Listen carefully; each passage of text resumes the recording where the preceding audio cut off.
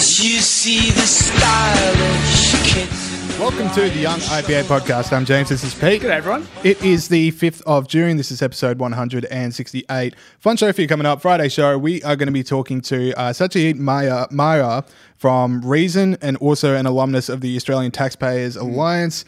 He's in Washington, D.C. at the moment. He's been spending a lot of time around the protests. He's been seeing the riots. So we want to talk to him because, there's a whole lot of information out there on what's going on. And then, there's also, is it as bad as people saying? Is it even worse? We wanted to talk to someone who we trust and is actually there. So Satyajit's going to be on. It's a really great conversation, and I really enjoyed talking to him.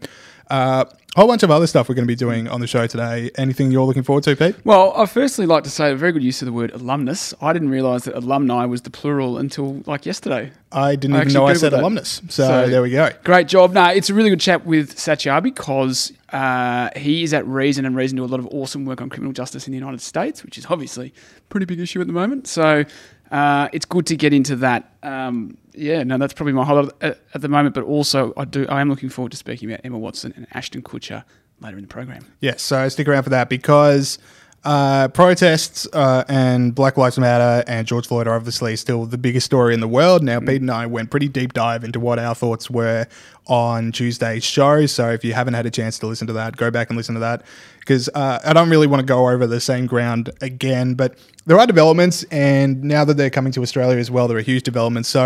But the protests have gone worldwide. I mean, I've been seeing videos from people in London, people in Paris, people in South Africa, even all protesting basically the Black Lives Matter and George Floyd's protest, which is huge to think about. So many people around the world concerned about one life in Minneapolis, which is huge and just shows the power of social media.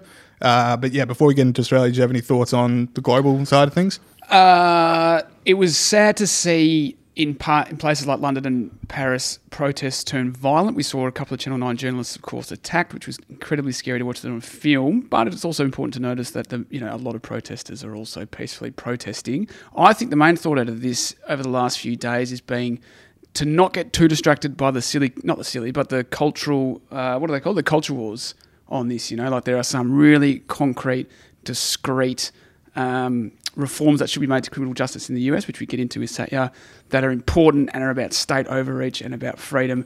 And they're the things we should be talking about more, and don't get too distracted and annoyed, although it is annoying, by the black squares on Instagram and things like that. Try and not We are going to be talking about those black squares on Instagram later in the show. We get distracted by them. We get distracted by it, but after 40 minutes of serious chat, and that's when you can afford to be distracted by something. Exactly right.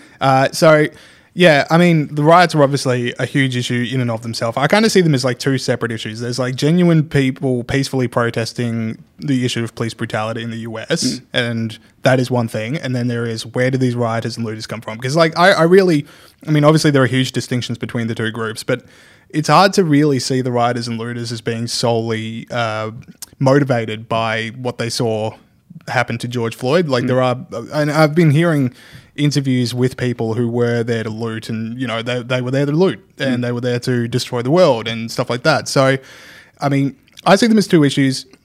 George Floyd stuff we talked about on Tuesday, and then the riots are just, we talk about with Satyajit, but it's so sad that this is happening, and these people should be prosecuted. But there's this whole cultural understanding we need to go through of where are these looters and rioters coming from? Because you think in a civil society they wouldn't exist, but they are, and they're out there right now. Yeah, no, exactly right. Something that's going to be a big part of the political debate going forward. You did mention that you were sad. At least 13 people killed and 10,000 people arrested as a result of the protests across the US, which is a massive number. But it is good to see that at the moment it does appear that they have quietened down a bit. Well, I'll tell you where people will not be arrested, Pete, and that is in the state of Victoria. So as we said, the protests about George Floyd are going to happen across Australia this weekend. Yeah. And there's been a huge debate now that a lot of police departments are just basically trying to look the other way. And all the social distancing regulations, if you have more than 10 people, then it's a fine, and now 20 people, or even in Victoria, if you go visit your mum on Mother's Day, that's illegal. The second that people start protesting en masse on a really divisive subject, the police are like, look, we'd prefer you wouldn't, but we're not going to do anything. Oh, yeah, this is absolute crap. I mean, the Victoria Police, as you said, they said they're not going to fine anyone. The New South Wales Minister for Police, David Elliott, said not all the politicians approve it, but there's nothing we can do about it. He goes on to say, there are things in our society which are virtually impossible to stop, and the right to protest is one of them. Mate, you've stopped every other right. Yeah. The change, like New South Wales will be issuing fines if there are more than 10 people there tomorrow, but that's to fine organisers. But yeah, it's that did take a while to say, and then you had that police minister go on Ben Fordham's show and just go like, well, we just, we're not going to put fines in. And you just go, okay, but if it's a law, then you need to enforce it. Otherwise, it's not a law anymore.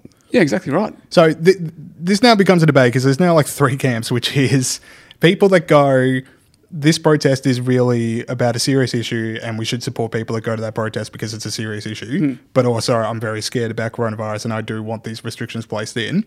Then there's a camp that I say I belong to, which is I don't think people should be fined on Saturday. And also, people should not be fined for going to work tomorrow. And then there's another camp, which is, okay, but if you should hand out fines because if I couldn't go visit my mum on Mother's Day or if I can't see more than 20 of my friends and I get a fine, then therefore, by logical conclusion, so should they. So I go, I'm close. I see where the third camp is coming from, the people that think both should be, if one's fine, then so should the other. I think we should be using this as like a celebratory moment to go, this is clearly the end of coronavirus as a massive government policy concern, because like there is no way the government can go, okay, this is fine, but then you know what, don't go to work tomorrow. So this is the end. Like there can be no more fines handed out for breaking social distancing after this weekend in Victoria if no one is fined in Victoria. I would agree with that, but I want to go a step further and say, hang on, you guys said that this stuff was going to kill people. If you go to the pub, we had armed officers entering funerals as coffins were leaving the funeral to question the woman whose dad had died about how many people were there and if there was more than 10 and all stuff like that. And that was because these people said it was going to kill people. So you either think that this protest is going to kill people or you've been not telling the truth about how bad coronavirus is. It can't be both. Yeah. And for people that go like, okay, coronavirus is still an issue, but this is something that's bigger than coronavirus, or like this is something that people really need to get up and talk about. Sure, I'm fine with that. Yeah. But it's not the intention of breaking the law that decides whether or not like it's guilt. It's illegal for one person but not another. It's the action. And if two people have the action of gathering more people in one place than the law allows, it doesn't matter what purpose brings them there.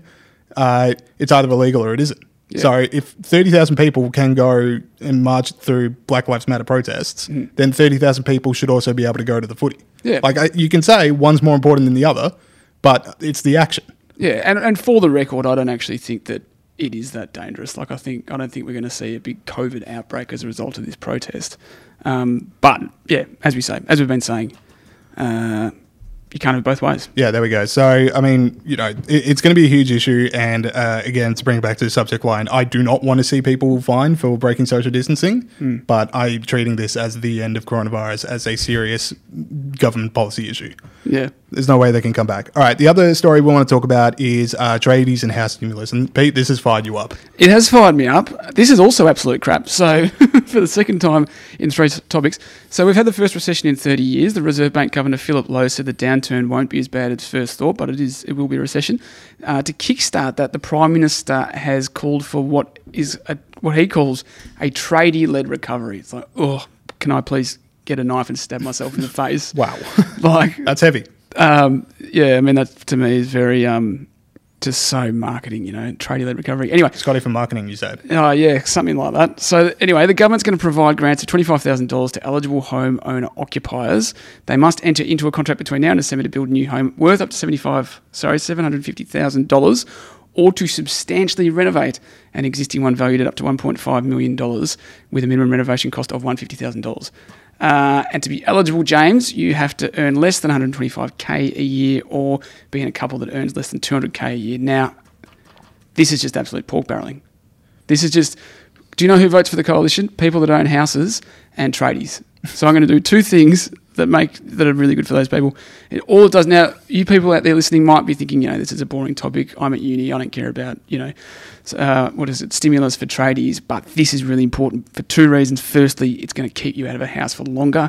It's already really difficult for Australians, particularly young Australians, to buy a house. And it's going to make the debt that we have to pay off that's absolutely massive even bigger And it's not like at the start of the COVID thing when, the first one was a bit of a hot mess, the JobKeeper thing. You could sort of understand that because this pandemic just, sprung up and hit us. But they've had weeks to plan for this. And the construction industry never got shut down. It's not hospitality or tourism or something like that. It's construction, and they'll take a hit, but they never actually got shut down. And it's just going to hurt young people trying to get it. And the construction industry is going to shrink anyway because immigration is going to be lower over the next few years. So, yeah. My thing is, we have just so many examples through Australian political history of times the government have come in with a big idea to save an industry and it's been wrong. Yeah. And there's just no way that this one is going to be, I know we stuffed up 25 times in the past, but this time we've got it. The only way out of coronavirus, the economic effects of this is by, as we've said at the IPA for a very long time now, you've got to cover red tape, you've got to let people get back to work, get the government as far away out of the picture as feasibly possible. Yep. Because when the government comes in and goes, you know what, we're going to spend even more money to make sure that things don't go badly, what always happens is things go even worse. Yeah. And with Australian debt the way it is right now, and I know, again, debt, not the most sexy thing to talk about for uni students out there, but it is important because we're the ones going to be paying it off. We try to keep things sexy here. With debt going up to $1 trillion in 3 years, every single dollar the government spends has to be pretty damn well justified. Don't see this one as being too well justified. Exactly right. Think about it like this. I just had a little nephew. Well, my sister-in-law had a little nephew. Congratulations. And he owes the government thousands of dollars. Wow. Think about it like that. That's running up a tab. And kids that aren't even been born yet owe the government thousands of dollars. How fair is that? Exactly. All right, so last issue I want to talk about before we get into likes and dislikes. So last week on the show, we talked about Trump versus Twitter and Section 230 of the Communications Act, and basically the idea of whether or not these social media platforms these social media companies are platforms or publishers. Should they be legally responsible for what gets posted on their website because of the way that they're acting? Now, we were lockstep in that they shouldn't be held legally responsible. For once. And now Australia has its own case. So this week, Nine and News Corp Australia had their appeal, New South Wales Court of Appeal, against them over the Dylan Voller case. If people don't remember what this is, he was a detainee, a Northern Territory youth detainee, and comments were made on a Nine and News Corp Australia Facebook page about him that were defamatory. And the court found that they were defamatory. But interestingly, the court didn't go after the people that wrote those comments, but they went after Nine and News Corp Australia for hosting Facebook pages where people can make comments. So, and then they appeal, and now the appeal has found that, they're still legally responsible. So here's the reasons for it. So in a decision on Monday, the New South Wales Court of Appeal said news outlets, including The Herald, owned by Nine, and News Corp The Australian, were liable as publishers of readers' Facebook posts because they, quote, encouraged and facilitated comments, end quote, by setting up Facebook pages. So in a joint judgment, Justice Meager and Acting Justice Simpson said a person who, quote, participates and is instrumental in bringing about publication of defamatory matter, end quote, may be liable as a publisher even if others have participated in different degrees. So it's basically the way defamation law works with social media companies or newspapers and stuff is the thought exercise I have is if someone gets up in the middle of a square, a town square, right, and they stand on a crate and they call you something defamatory, right? Give me an example. They call Peter Gregory someone that doesn't like footy. That is pretty defamatory, right? Very defamatory. Destroying of your character. But say they get up and you go, okay, that's hurt my business, that's hurt my self-esteem, I've had damages. Yeah. It'd be ridiculous for you to sue the crate company because they make crates. And then, once the guy walks out of the store with his crate, that's not up to them what he does with it. Leave the crates out of it. So, but it's slightly different if that person posted it in a newspaper because newspaper have editorial processes, they publish it, they went so far above and beyond the call of duty to get the word out there that Peter Gregory does not like footy. So it's slightly different. Now, what you have to ask yourself is Channel 9's Facebook page a newspaper or is it a crate? Now, because that's what's happening here is Channel 9 responsible for what anyone in the world posts on a comment thread? And you can say, if they post up a story and people say defamatory comments about people involved in that story, it's different. But what if someone wrote something about Dylan Voller in a story about, I don't know, a Married at First Sight weekend roundup? Can they really be held responsible for what's said about Dylan Voller on that post? So that's the philosophical way. way this is going to work politically is that every news agency now is just going to close down their comment section. Why would you run the risk of something else happening like this? So say goodbye to comment sections. Yep. Which is not good. No, absolutely. And you need to hire a social media kid with legal training on every single story. So it's and just you not think gonna happen. like every news agency and news service in Australia is now firing people en masse. Like they're going to go hire someone to just scroll social media comments. Yep. They're just going to shut them down. Exactly right. And these comments, we sort of bag comments because they're a bit of a cesspit, but also they ventilate ideas and they let people, it's part of the to and fro of exchanging ideas. And it's one of the things about the internet we love is that you can talk, with someone on the other side of the world and have a dispute about or an agreement about whatever. Yeah, and then the other part of it is, like, you thought the Australian media were disconnected from the mainstream now. What happens when they don't even see their own comments? Yeah. Like, the journo just sends off their article and they never hear back from it again because they don't have the comment section to go, like, 90% of people disagree with me about this. Maybe I got this one wrong. Well, yeah, I mean, it's almost, there's an argument that says the only reason we found out that the mainstream was disconnected from the media was because of social media. I mean, maybe it was like this in the 80s and no one realised. Well, I don't know. I tend to go, like, people sort of realise that media were disconnected from them. But you can say, like, the media are now, well, they're not self-aware, but they could be self-aware if they read the comment sections. But now if we got rid of the comment sections, they're gone forever. Yeah. They're just off in another world. No, you're exactly right. This is, but the thing is, we should mention for the listeners is that they're going to appeal. Yeah, but so we'll see how that goes. But yeah, that's the social media rant. Okay, likes and dislikes. We do heroes and villains on Tuesday, likes and dislikes on a Friday. So, Pete, what have you liked this week? Heroes and villains is a bit too definitive for a Friday, so we just a like and a dislike. I think it's just a different flavour rather than whether or not it's definitive. I bring the heat every single day. I don't care what day it is. Yeah, well, that's good, mate. I'm glad that that's the case. Now, my like for this week is the Hong Kong protesters.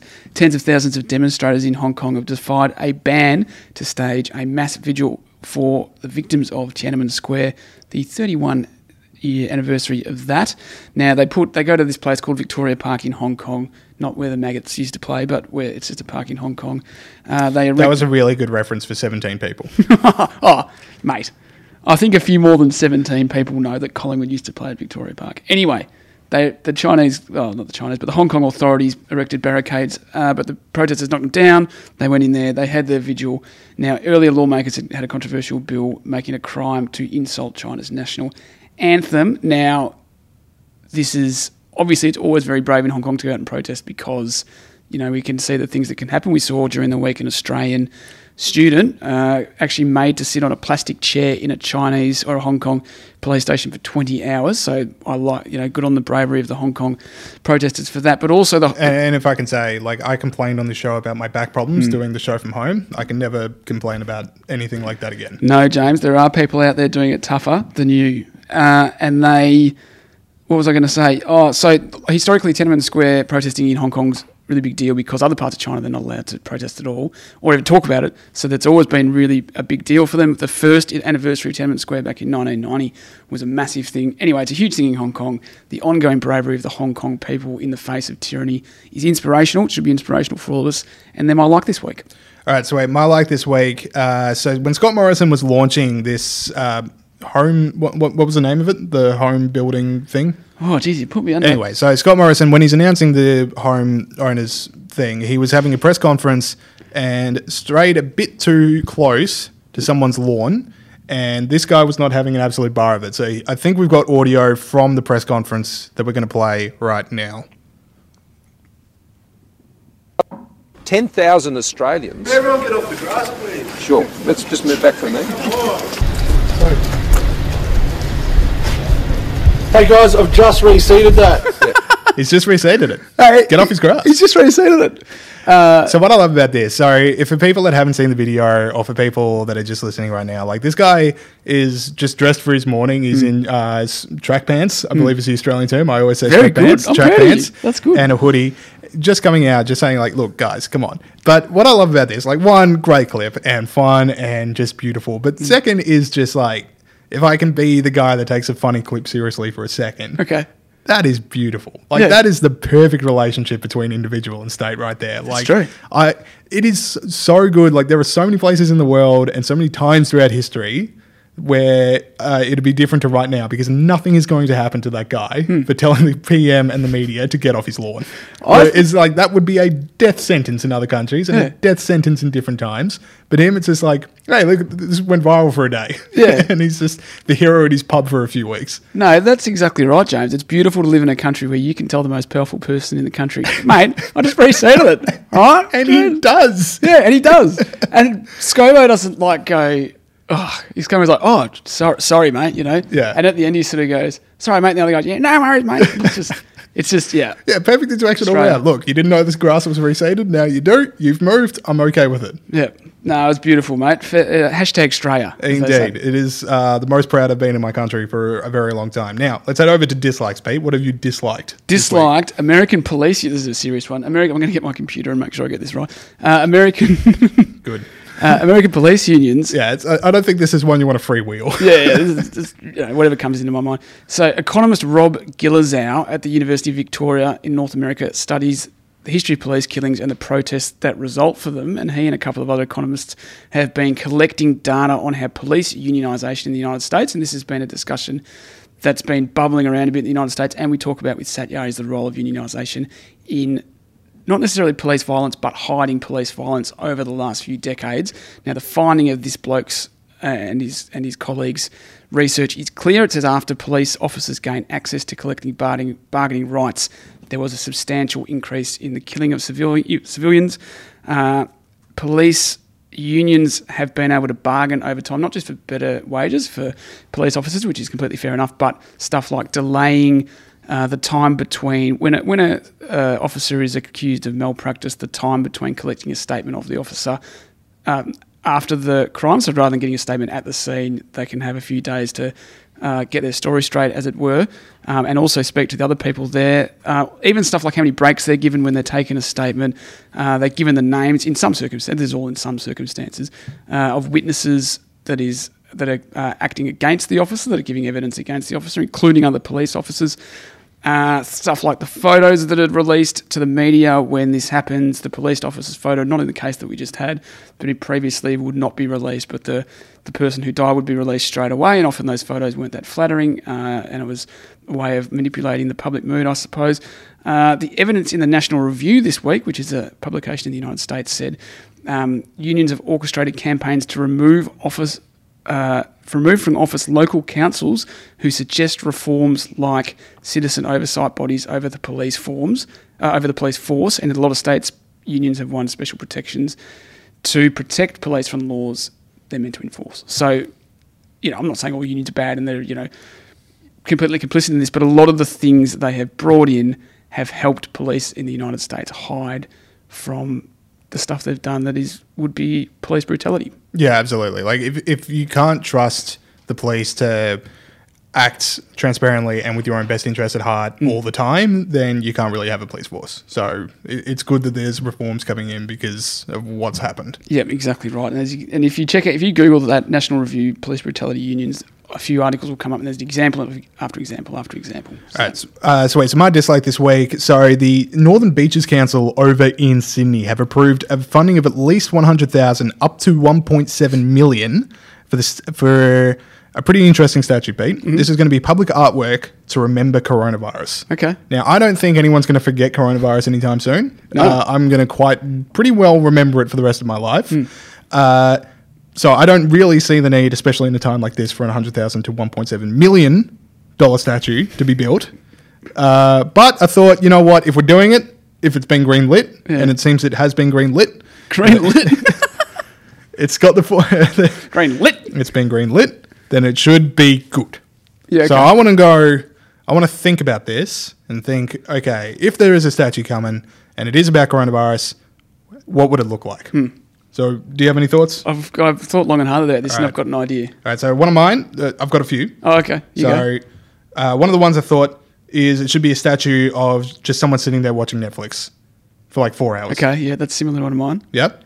So would that be like a live thing where there'd actually be Netflix on? Yeah, it could be a good way for you to go like, okay, what are other people watching right now? Yeah. Yeah, interesting. All right, so that's one statue. I like it. I'm happy to do it for $100,000 to sit there on a Sydney beach and watch Netflix. Sounds like a pretty good gig. Yeah. Like if you don't need to bring the statue into it, it could just be me. Yeah. Just occasionally slip me a glass of water and some Doritos, and I'll be able to do it. That would remind us of the horror. Certainly how I Existence. remember coronavirus. Yeah. So do you want me to hit you with one? Go ahead. What I was thinking was what we need to remember coronavirus, remember the source of coronavirus, is a single droplet of snot Oh, that yeah. is, well, it doesn't have to actually be infected because that would be dangerous, but that is infected with coronavirus Yeah. that has just been sneezed through the air at someone and infected someone. All right. So a single droplet of snot would be a good way of remembering. Well, they have walked away from, because every news outlet ran with this story with a giant coronavirus germ Yeah. on a beach, and they say, well, it's not going to be that. So you think, okay, no, but let's explore that area. How did you know how my tiny brain works, James?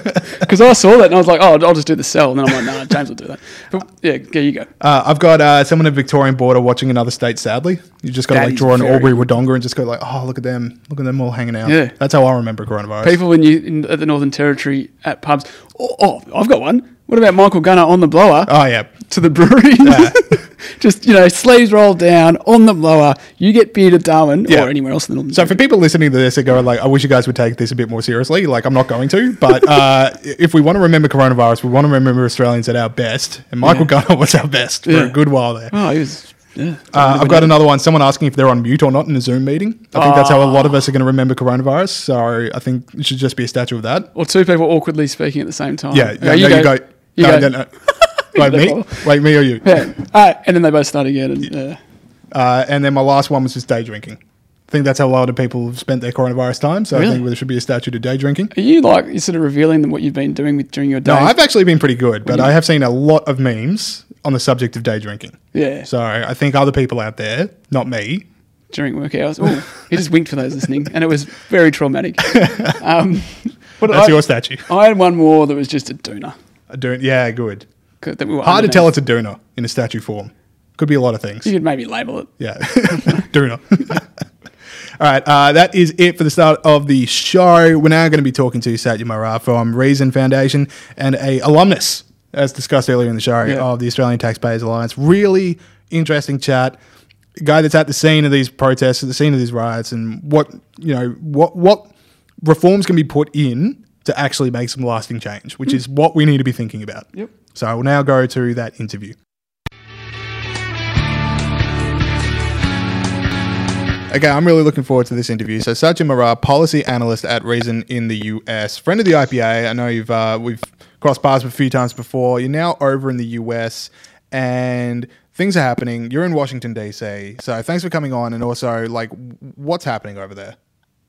Yeah, hey, thanks for having me on. Look, the last few days have been quite interesting, to say the least. So on Friday, they finally decided to allow small businesses like restaurants to open up again. But then by Monday, or actually by Saturday and Sunday, full-scale, huge protests had broken out, and some of them had turned into riots by the evening. I spend the day out on Saturday night and Sunday, having a look at the way things were going. And what I want to stress is that for most of the day, these protests were completely peaceful.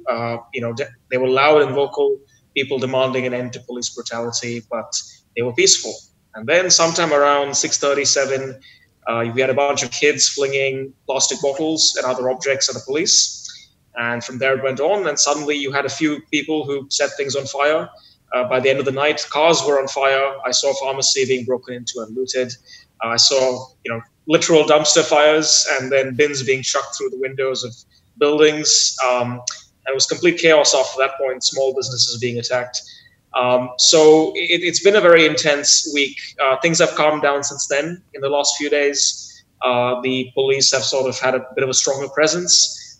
Peaceful protests still continue, but there hasn't been too much more violence since then. And there's going to be, there's going to be a big protest coming up today. They're talking about, women's march levels of attendance. So it's going to be huge. I really hope that the violence the looting and things like that and rioting don't flare up on Saturday, but there will be a much bigger crowd. So let's see how things go. So you described a few incidences that happened there. Is the looting and rioting really widespread, or is it kind of localised in some isolated areas? Look, wherever there's been a huge protest, there has often been some instance of looting or some instance of arson. One of the problems is when you have, a huge public disruption, like a protest of this magnitude going on across the entire country, you're going to have opportunists, you're going to have political extremists or looters who try taking advantage of the situation. And, I want to remind people, this country is heading towards borderline 30% unemployment.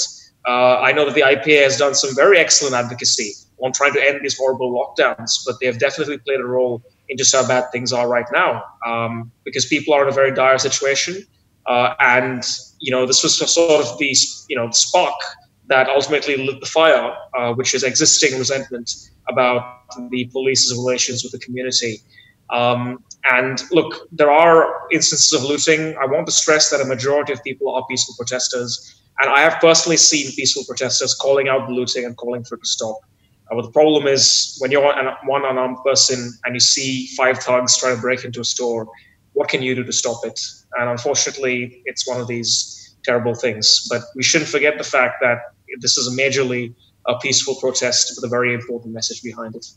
Yeah, and I think when the protest started, all the public sympathy was with the protesters because it was peaceful and it was an issue that a lot of people care about and is a problem in the US.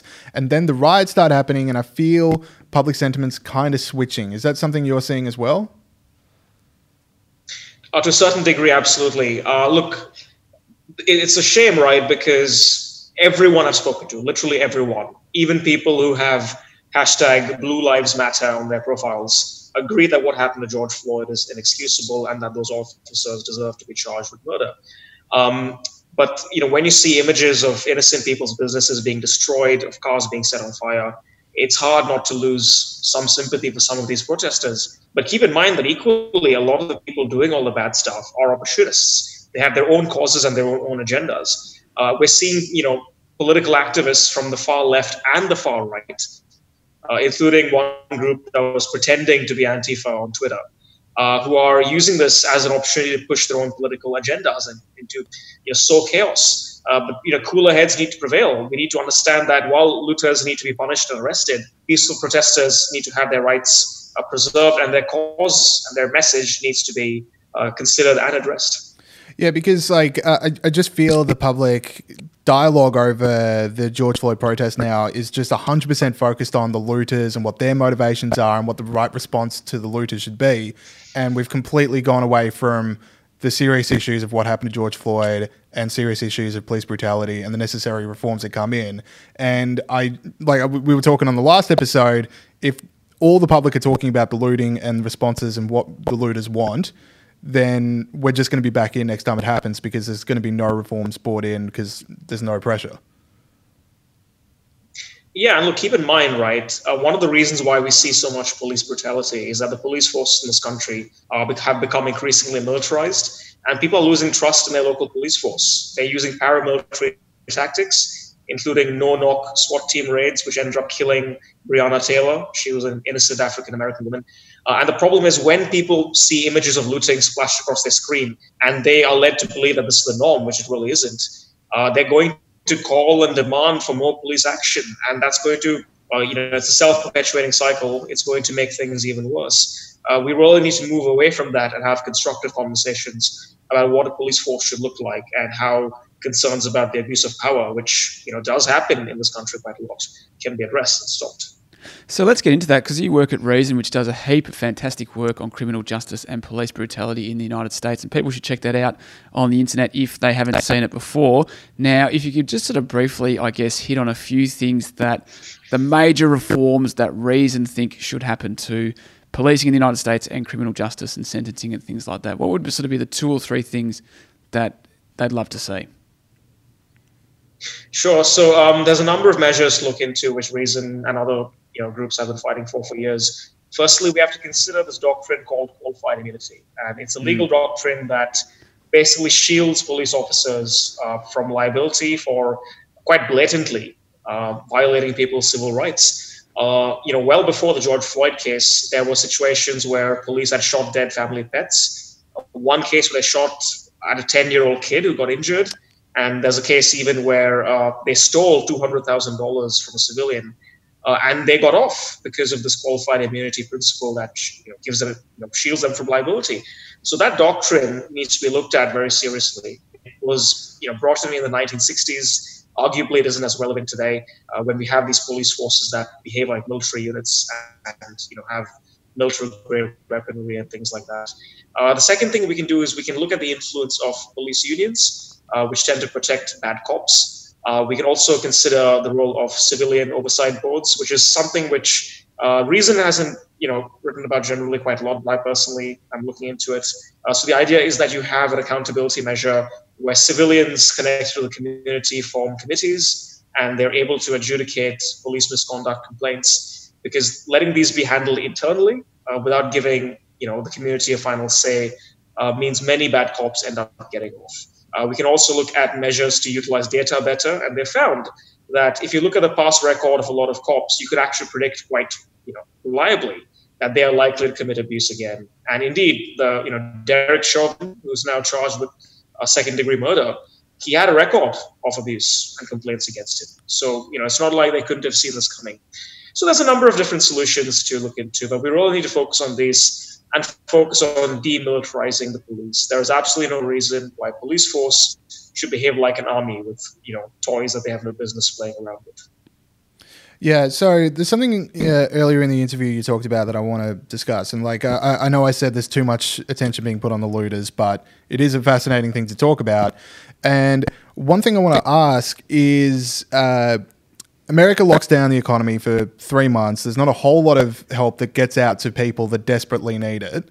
And then people are, surprised when there's violence and people start seizing other people's property. I'm not saying that there's any legal immunity from what's happening or that it's not terrible and they should be prosecuted, but I can sort of see that if you're left on your own and you're vulnerable, I can see why people are doing this. Do you reckon this is going to sort of end the lockdown just to get people back to work, to get people out of the riots? It's hard to say at this point, but I will say that I've been quite pissed off really about the number of so-called public health experts who've come out of the woodwork to say, good on you for coming out there and protesting. This is completely justified. We don't need to have a lockdown anymore. Not because I disagree with that, but because they've not been willing to apply the same courtesy to simply allowing businesses to run and allow life to carry on and people to be in jobs and so on, which I think is also incredibly important. And I don't see how these people can have the moral justification or any credibility going forward to justify lockdowns once these protests are over.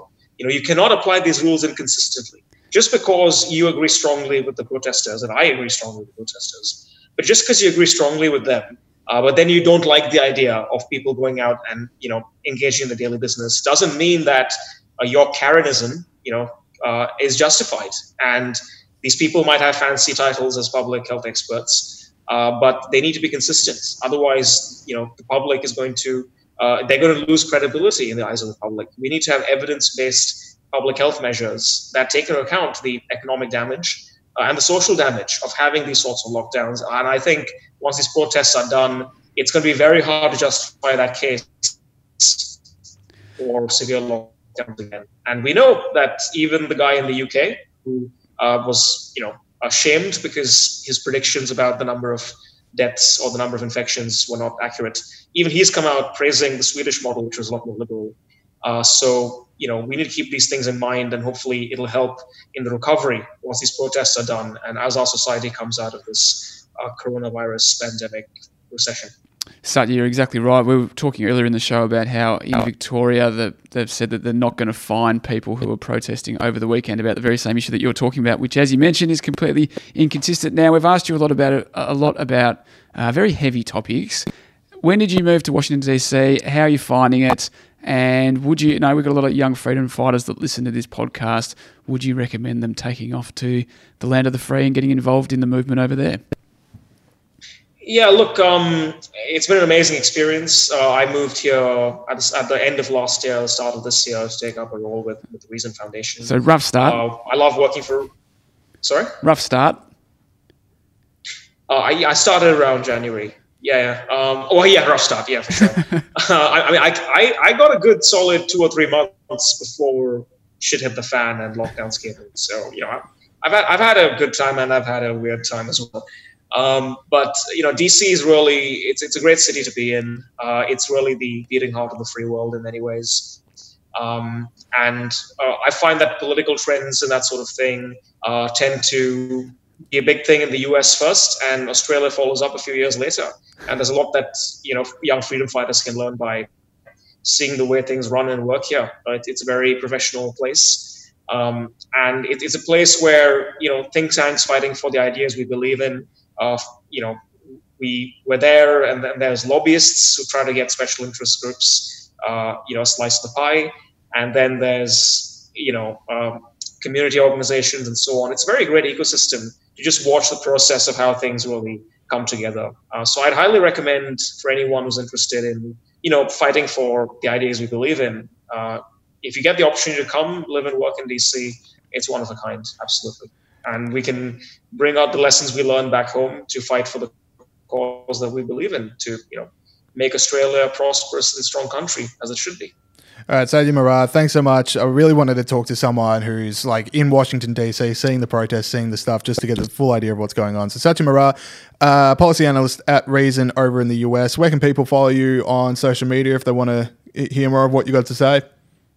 Yeah, sure. So follow me on Twitter. I'm at Mr. Jeeth. I'm sure you can put a link in the description of the video, hopefully. I'm also on Facebook as Satyajit Marar-writer. And you'll see all my articles being posted there. And I write a number of subjects: education policy, tech policy, and I'm of course also writing on what's going on here and reforming the criminal justice system, hopefully in response to the way the cause of eliminating the abuse of power by state actors. All right, brilliant. Satya, thanks so much. Thanks, mate. Thanks so much. Take care. End of the show, just to bring everyone into Friday. This one's fresh off the press, Pete. Okay. I only just saw this as we were listening back to Satya's interview. Article in the Washington Post: shut down all police movies and TV shows. Ooh, now. Who was that? That is Alyssa Rosenberg, and I think that's basically the only way you can solve the issues at the moment is by stopping CSI Miami. I mean, I think that's the one thing holding us back. Does that mean you have to not have videos about crime as well? I guess not have anything bad in any movies ever. I think, yeah, it's just basically we need to stop basically just any cop show. I want to read out one paragraph which really, by the way, that would make there be only like 3 shows. Like once you get rid of the cop shows, there is God, Friend and Me. Not familiar with that. I don't think you would be. I'm just trying to think like the US schedule. There's like God, Friend and Me, ER if that's still going, and then Static. Like that's all you're giving NBC for the rest of time. Do they still have Seinfeld? They do reruns. You can do Seinfeld, but I think there was a few episodes with cops, so I don't know if they're tainted by the lasting memory of the cop presence in the show on the whether or not George has had the right of way into the park for deep cut Seinfeld reference. Now, this one paragraph really got me. The closest thing to a reformist police show right now is Brooklyn Nine-Nine. Oh. Really? What? Reformist? I have seen that, and that's quite funny. It's... Oh. You don't like it? Mate, I'll tell you what. No, I should say I also like vanilla ice cream. And I like margarita pizzas. Okay, well, margarita pizza is an absolute work of art, so... Brooklyn Nine-Nine's a very humorous show. Man, imagine watching Brooklyn Nine-Nine and just thinking, this is really good reformist literature. Yeah. This is what people need. What's the argument for that being reformist? That it just dealt with... wait, hang on, I'll close my phone. Give me 2 seconds. Brooklyn Nine-Nine, a sitcom that alternates explorations of the policies and identity politics in the New York Police Department with fantastic gags and one-liners. 0 of those words are true, in my book. Yeah, I don't think that's true. All right, let's go on to some stories that we did plan out. So, we have the return of a great segment that I thought was gone forever, but we found a way to bring it back. So, Pete's Not Fine Worldwide. Pete's Not Fine Worldwide. Mr. Worldwide, they call me. Dade. What's that, sorry? Dade. It's another one of his sayings. I'm just going to keep saying it every time you say Mr. Worldwide because I know it just makes you pause. Okay. Like a rampaging bull just going straight to a pause because you heard something. So, anyway, this is where we talk about stuff that's happening with COVID around the world that's crazy. And Pete's Not Fine in Australia is Tuesday, but that's kind of stopped a bit. Anyway, monkeys in India stolen 8 samples of 3 people who had tested for COVID-19 in Meerut Medical College in Uttar Pradesh. and ate it. I said they ate, but yeah, they ate the samples. They ate the stole. samples? Yeah, I thought they just had them. No, they ate them. An eyewitness video shows one of the monkeys chewing the sample collection kits on top of a tree. Parts of those kits were later seen lying strewn on the ground, to the concern of local officials.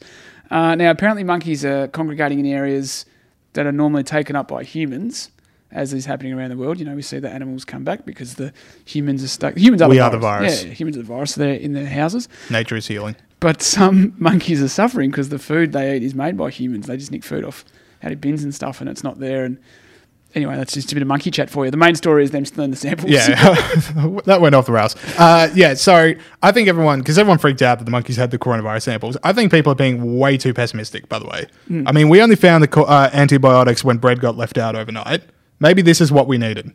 We that just right? needed something. Yeah, because like didn't the guy leave out bread and then came back and it was all moldy and he figured out antibiotics? Penicillin or Maybe something? I'm thinking penicillin. But all I know is scientific discoveries can happen where you least expect it. Yeah. So I don't think we need to rule out the monkeys as a bad thing right now. The guy that got hit on the head with an apple Yeah. worked out gravity. Yeah, before that, we're all just floating around. And the other thing I want to say is, like, I've seen a clip recently of a monkey on a motorcycle park the motorcycle and nearly steal a toddler. Oh. Now, if you're telling me that a monkey is that smart to do that, but not smart enough to cure coronavirus, then you're wrong. The concern it's all is- hands on deck. Yeah. We need to solve this thing. The concern is that they spread it, but I don't know if that works. But you can get it from bats. Because So. the concern is that you spread it. Yeah, interesting. Interesting counterpoint. yeah. All right, last thing I want to talk about is basically like, look, This is the second last thing, by the way. second last thing I want to talk about. So basically, a lot of celebrities have really felt the need, more so than usual, to post what they're feeling about the George Floyd killing. And, you know, we also saw like the black squares on Instagram. Everyone posted that over this week. Now, do you want to talk about the Emma Watson one? Yeah, okay, let's do that. So obviously the Harry Potter star, Emma Watson, everyone knows who that is, joined, as James says, heaps of celebrities that did the black square thing. How she got in trouble from fans because she didn't just put the black square thing up. 57 million followers, by the way. She put the black square up. How many are you up to, the Instagram influencer? Not quite 57 million. I think it's about almost 300. But Okay. peter.j.gregory.7. Check it out. Black square with a white border around it, right? So, and she didn't just have one, she had three. And it also looked like she had three white ones below it, but I couldn't work out if that was actually real or not. They've been deleted now. And that is meant to be, apparently it's for her aesthetic of her Instagram page. And she got... not cancelled, but she was in a controversy because apparently that was the wrong way to go about it. Yeah, it's a tough place to be. Just like whenever one of these social media challenges exists, there's always going to be very loud people that say, well, actually, it's bad. Yeah. And I got to say, I didn't post one of those squares. I don't feel... it's tough. Like, I thought it was silly when it happened, and I've listened to podcasts that say, like, actually, it can be good to, provide a voice and let people know how many people out there support people like that. But I just go, like, my thing is, in a time when news has to spread, and we need as many videos about the riots as we can see just to know what's going on. I'm talking like police brutality and brutality from the rioters. Like, just don't post would be my thing. Just let news spread. Let people see what's going on. I don't see why we need to know that Emma Watson stands with Black Lives Matter. I don't know who was under the impression that she wasn't. I couldn't work out what is wrong with that. I guess it's... So they were saying that she's putting the priority of the aesthetic above the message. Yeah, it's just like, if we want people's information, like if we want information about what's going on to get out there, then the 17 people I follow on Instagram who aren't in Minnesota don't really need to post black squares, because otherwise, like, voices and information that we do need to hear from right now don't get the same level of platform that they would any other day than Yep. Blackout Tuesday. That's exactly right. And Emma Watson went on to say that she's a racist. I'm still learning about the many ways I unconsciously support and uphold a system that is structurally racist. So she's a racist. Rough. Ashton Kutcher also had a very interesting take on these things. Again, it's tough because like everyone's motivated by good intentions, and it's just the execution that gets just a bit off. So it's not like I'm thinking what an idiot, but I What don't has happened to you, James? I just saying, like, okay, he made a 2-minute Instagram video. He clearly either was on the verge of tears or had just been crying. But it's sentences like this where you just go, maybe just put down the phone. So, Josh, if we can play that sentence now. But I had a really poignant experience tonight when I was putting my kids down to bed. that lent the words for why Black Lives Matter. I don't know if you like the only way that sentence falls into something worthwhile in the debate if you put your kid to bed next to a police officer beating a black man. Like I just don't know what is going to come out of that sentence that is going to be helpful to the national debate about Black Lives Matter. Yeah, it will. Well, believe it or not, the 2-minute video that Ashton Kutcher made wasn't helpful. No. About Black Lives Matter. He did when he does the bit at the end where he starts crying. He actually looked like an actor. Now, is Ashton Kutcher a good actor? I like him.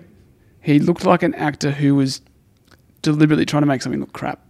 Right. So that's what I got from that. He looked like he was fake crying. I don't know if he was. I wasn't in the room. Sued by Ashton Kutcher. But I wasn't in the room. I'm sure he's very emotional about what's going on, and I know his intentions are good, as are everyone who was posting the Black Out Tuesday post. Put down the phone. Well, he goes, all lives matter. People who say all lives matter shouldn't be cancelled. They should be educated. And then he tried to educate them. Yes. And probably failed. I feel a bit sorry for his son. It sounds like his son is blamed for every bad thing a man's ever done, which is a bit rough on young Dimitri. But yeah, that was my take on that as well. Now, James, last segment. Yeah, last thing is, hands up. I forgot to do this last time. So 2 weeks ago, I said we'd been getting questions from the crowd, and then we did the show, and I even mentioned on the show that we were going to do it, and then I forgot. Yeah, because we're all learning. And to be fair, I forgot as well. We're all growing as podcasters, so give us time. So I thought we just put up a post again this afternoon for people who follow us on Instagram. So it's going to be a mix of what people have sent us now and then what people have sent us then. I'm just going to read through some questions, and we'll just answer them on air. So I want to figure out a good one here. I like this one. So not a question, but it would be lit to get Tim Smith on to talk about Chairman Dan.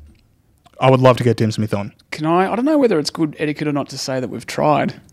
We're trying. I don't think we put it's an ongoing process. Yeah, it's an ongoing process. Yeah, let's circle back on that one. I've got another one here. Is Boston on?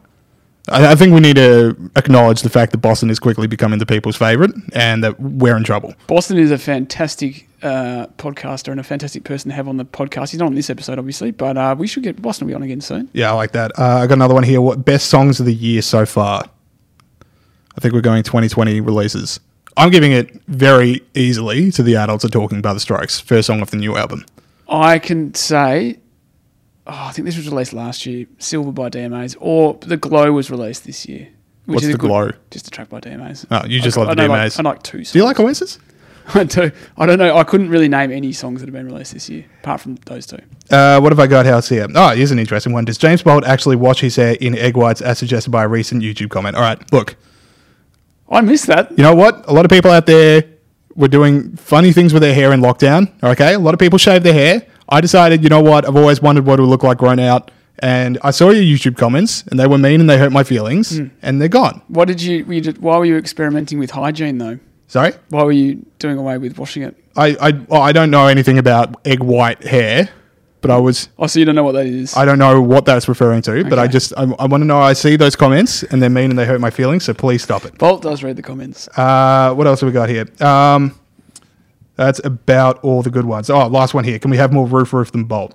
Okay. Oh, who said hurts. that? That hurts. I'm not going to give away names to give more oxygen to a hateful comment. That was it Peter? I can't think of a fake No, name. it wasn't you or Frida.